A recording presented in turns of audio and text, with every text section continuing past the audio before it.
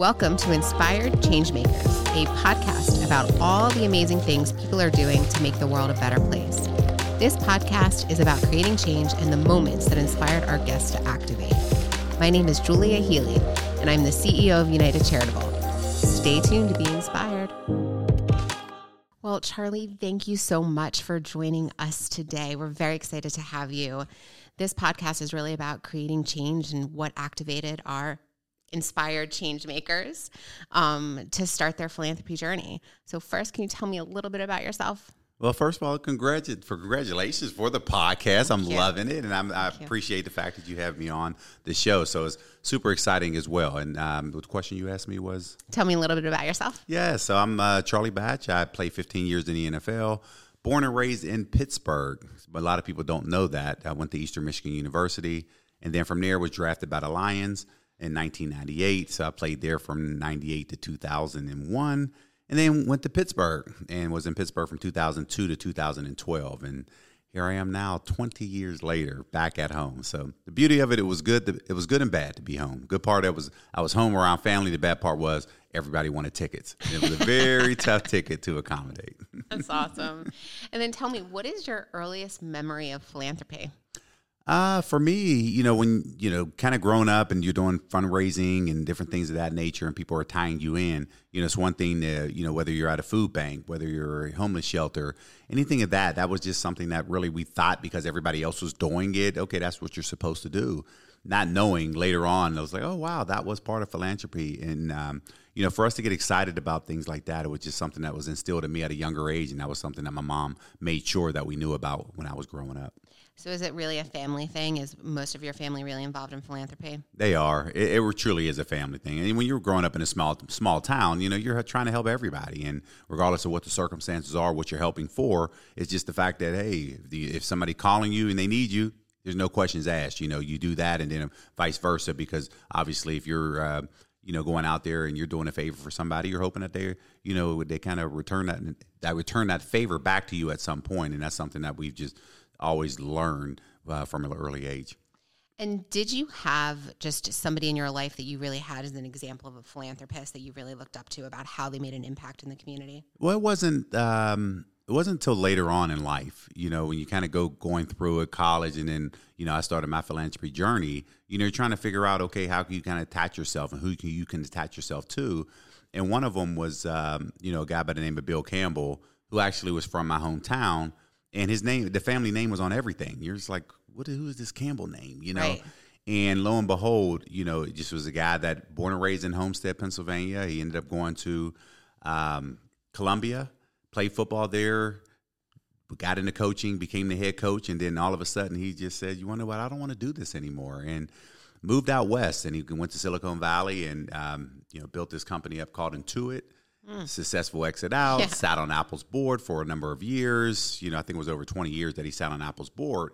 And then when I actually got into the NFL, and I knew I wanted to do some of these things that he was doing and didn't really know who he was.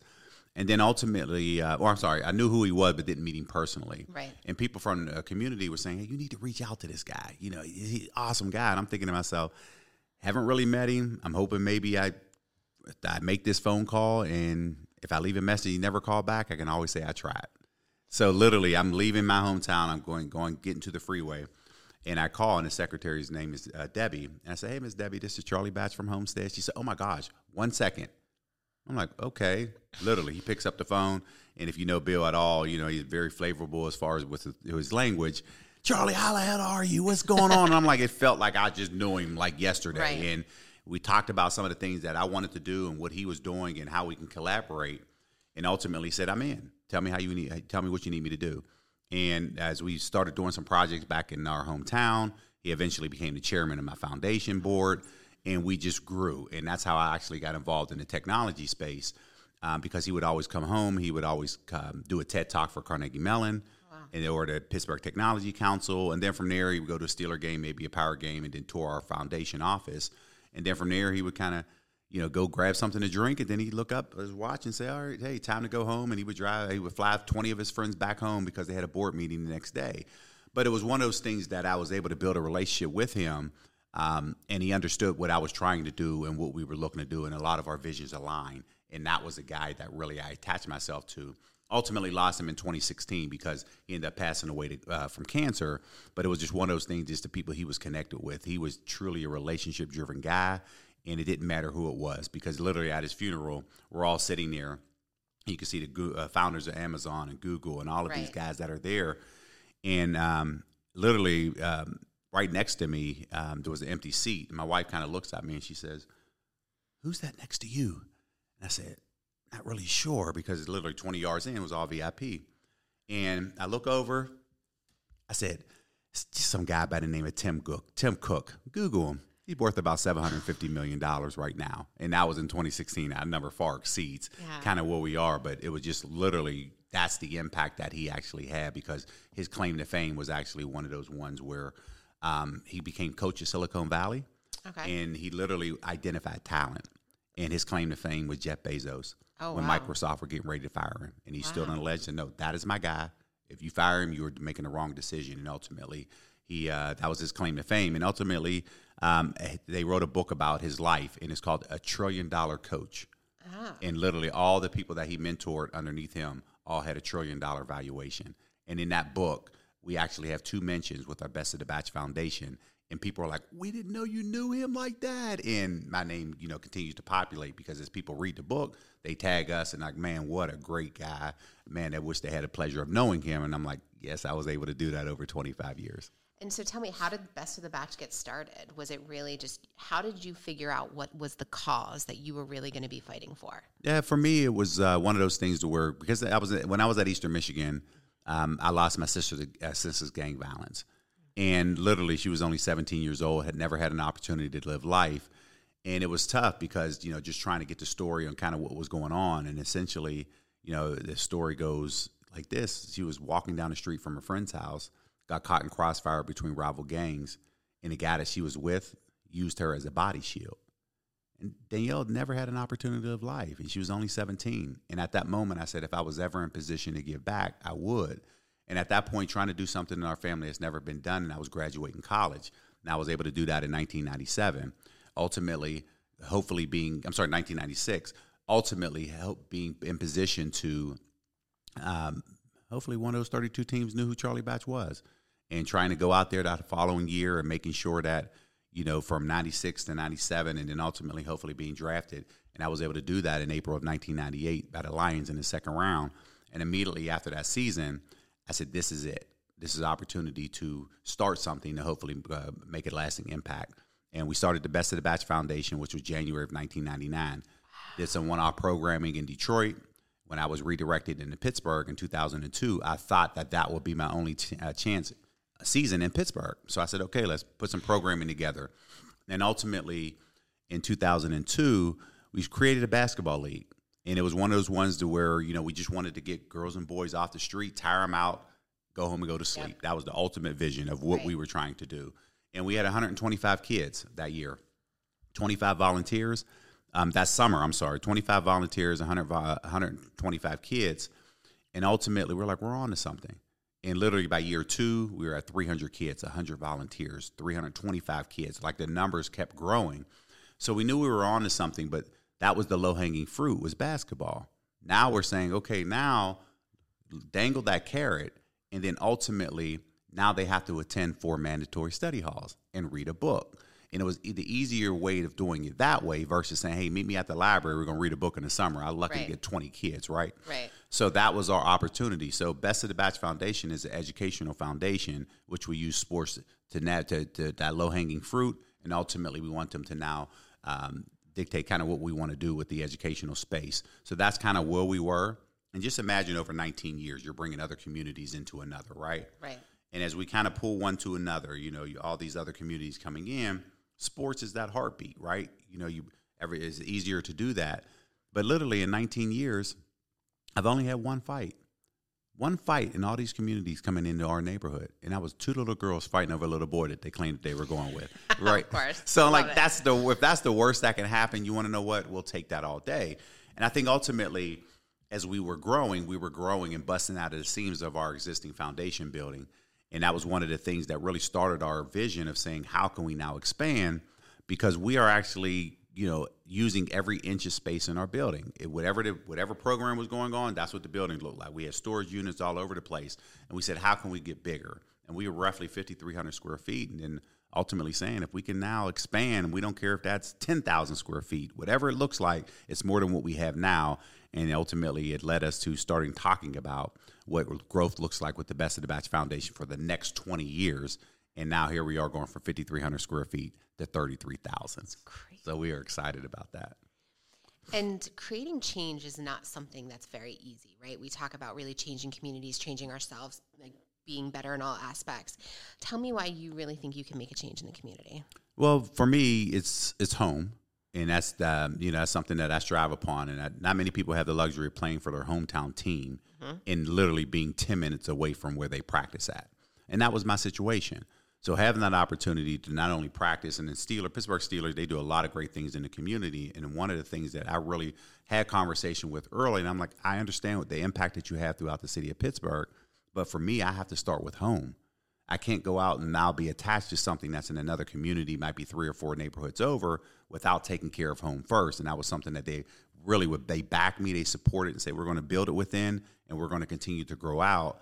And ultimately allowed me to kind of flourish, allow Best of the Batch to flourish, also allowing us to do what we're continuing to do to this day. And that was 20 years ago when we had that conversation with Mr. Rooney and the Pittsburgh Steelers organization and saying, this is what we're trying to do, and ultimately trying to create change, which we've been able to do. And I'm just hoping that, my sister is looking down and she's smiling at the impact and the work that we're doing throughout the southwestern Pennsylvania. I'd like to thank United Charitable for sponsoring today's Inspired Changemakers podcast. United Charitable is a national nonprofit that focuses on guiding you on your charitable journey. Whether you like to simply streamline your giving or you like to create your own charitable initiative, United Charitable has the knowledge and resources to support you. If you'd like to learn more, check out the link in our bio. That's absolutely amazing. And why do you think football players or basketball players or professional athletes really can make a difference? Well, you're a lot more visible. And when you look at, when you're coming up, football is a little different because you're wearing helmets, but basketball players, everybody sees who they are. They can actually identify them. Yeah. But football, you have a helmet on, but it allows you now to tell your story. But because it's so successful, because those are football and basketball are two highest driven sports, people are paying attention to that, especially if you're from their hometown. So for me to have that opportunity and playing the quarterback position and, you're always in front of the microphone, you're in front of the media, so people are seeing you a little bit more. But it also allows people to learn who you are off the field. And that was something that, you had to kind of work out before social media platforms are kind of what they are now. And I always tell people, you're not bragging about what you're doing. You're just making people aware of what's going on. Because if you don't promote yourself, who else will? Right. At the end of the day, who else will? But now you're telling a story to the point where now people want to now be attached to that and say, oh, wow, I like what they're doing here. How can we impact it? Because there may be a story and there may be a similar story that may be connecting us to that you may not have been aware of. Like you've learned about my sister today and you're like, oh, wow, I've known you all of this whole time and never knew why this foundation was created. But I don't talk about it a lot. It's just something, some of those things to where, I mentioned it before, but as we continue to move on and look at what's going on in the future, then we can talk about some of these stories.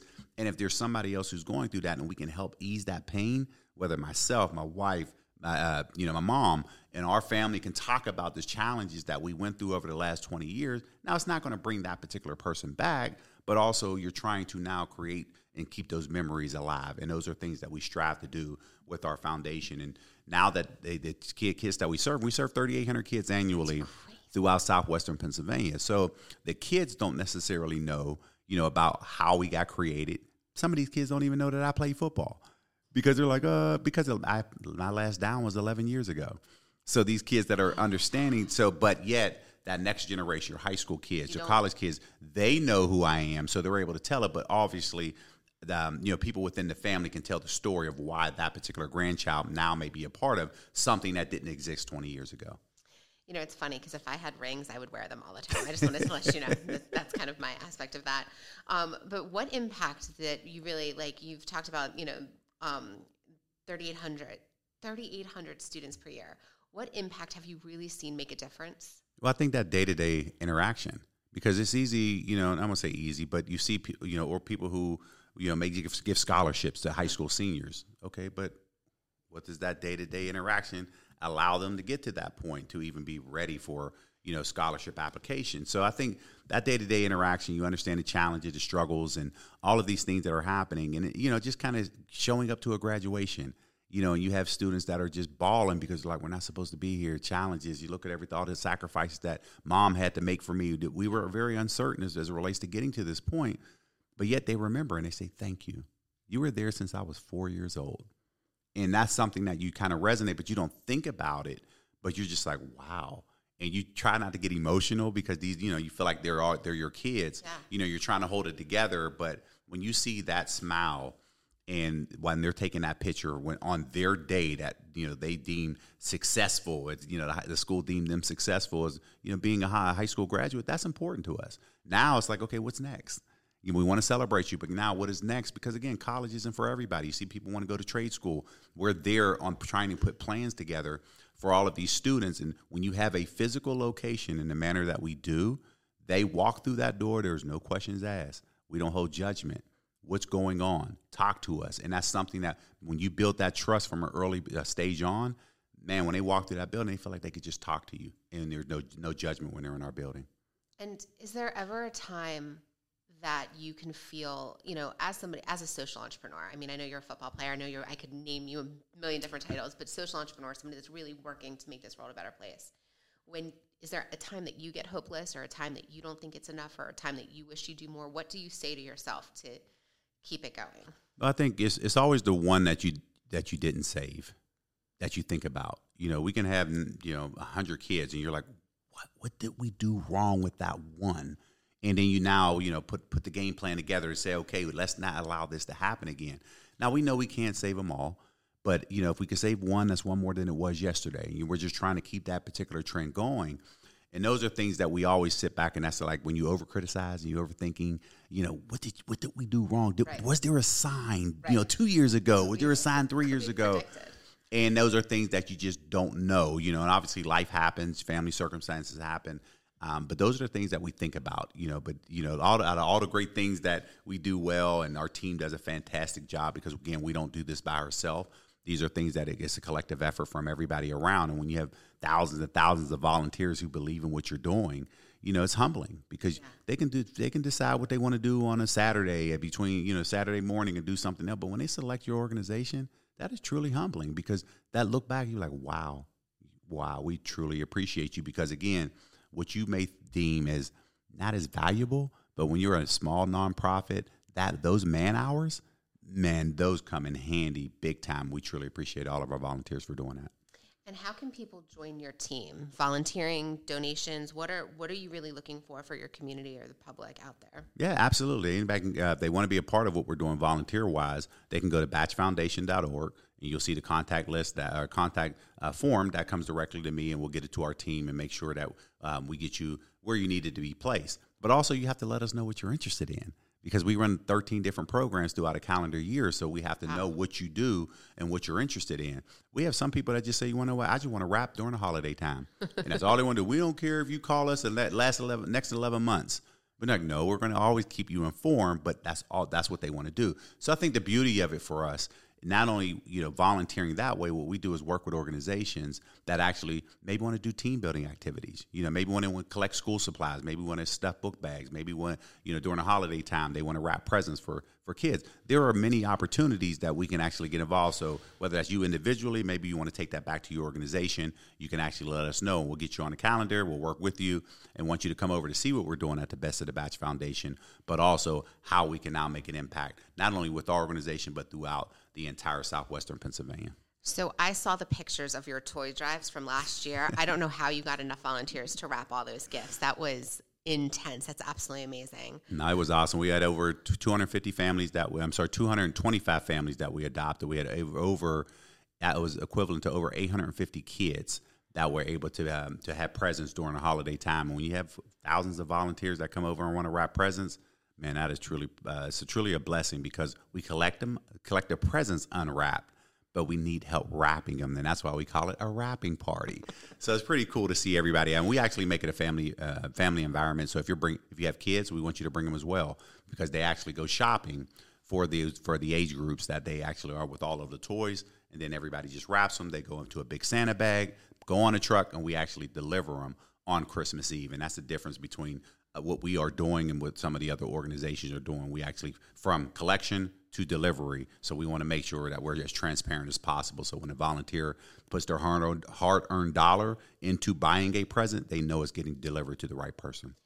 And so what would you say for the donor that says, Charlie, I only can give you $50 a month. Would that really make enough of an impact? Would you even need that, it's not that much money. It's $600 a year. That something even would be worth it? Oh, absolutely it is. Because, again, something that may not necessarily be that much, or they don't think it's important. It's important to us because, for instance, we have a day camp that we have coming up. Starts June 12th.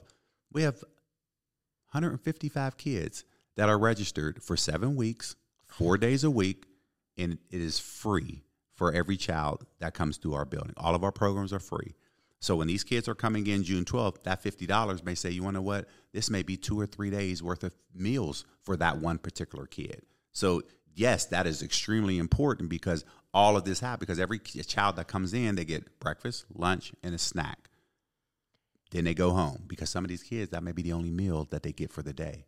So at that point, we want to make sure that they're going home with something that they have. So again, that $50, that is valuable to us because those are things that people don't necessarily think of when you're doing this, especially when you have families that are struggling in this particular manner as school is letting out. They don't know what they're going to do with their kids because we can't attach a price tag to that. Because if you're a family of 3 and it costs you $500 for a summer, you don't have $1,500 in your budget. So we're trying to offset that by creating a free program. And then the money that you do have, if your child wants to do something else, they have the flexibility to now go do something else and not have to select one versus the other because the family just doesn't have the resources to do that.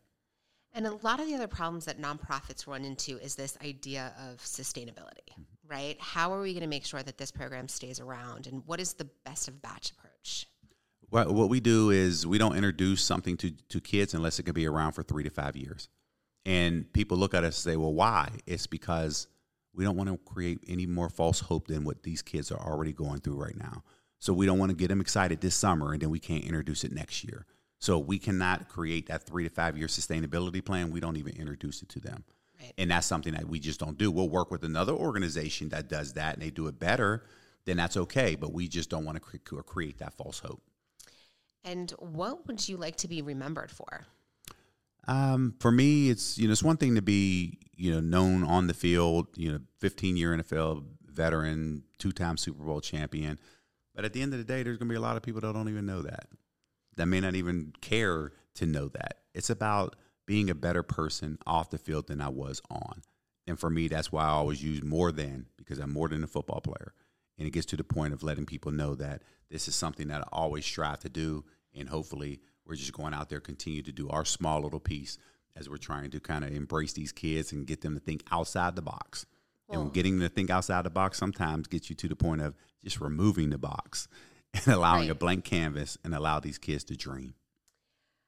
And if you really think about kind of your effect and the 3,800 students, and you think about how the difference that you made in their world, and if they're going to be able to make a difference in somebody else's world, and what door, box, whatever, they're going to be able to open for other people because because you gave him that globe. The ripple effect is absolutely amazing with that. Oh, it absolutely is. And I think these are things that people don't think about. And I can think about, struggling coming up in high school. And I remember my high school coach bought me a pair of cleats.